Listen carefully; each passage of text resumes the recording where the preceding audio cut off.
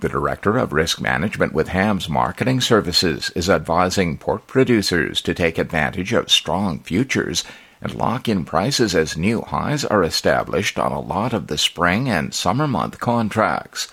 I'm Bruce Cochran, and this is Farmscape, produced on behalf of North America's pork producers. I'll be back in a moment.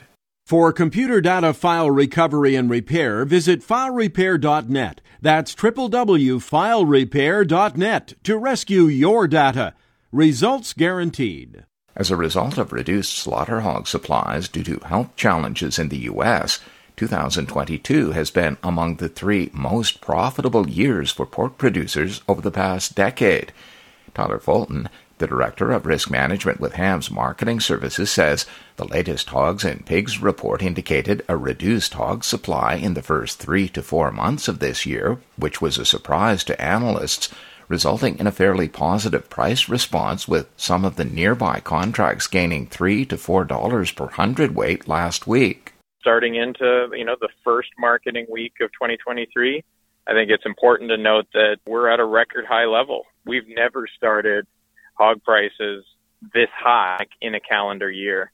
So that bodes well. Really, when you're thinking about hog markets, you could always kind of use the adage, cash is king, and the cash market is really the base by which we move through the seasonal trends over the course of the year.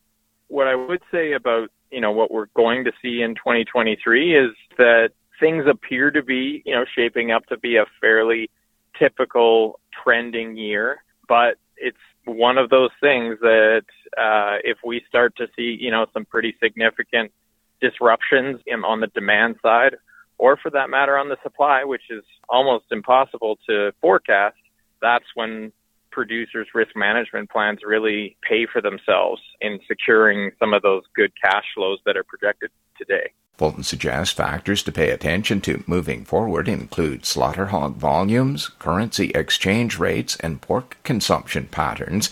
He notes the U.S. Supreme Court is also due to rule on the validity of California's Proposition 12, and that could have a major impact on the long-term trend of hog supply. For more, visit farmscape.ca. I'm Bruce Cochran.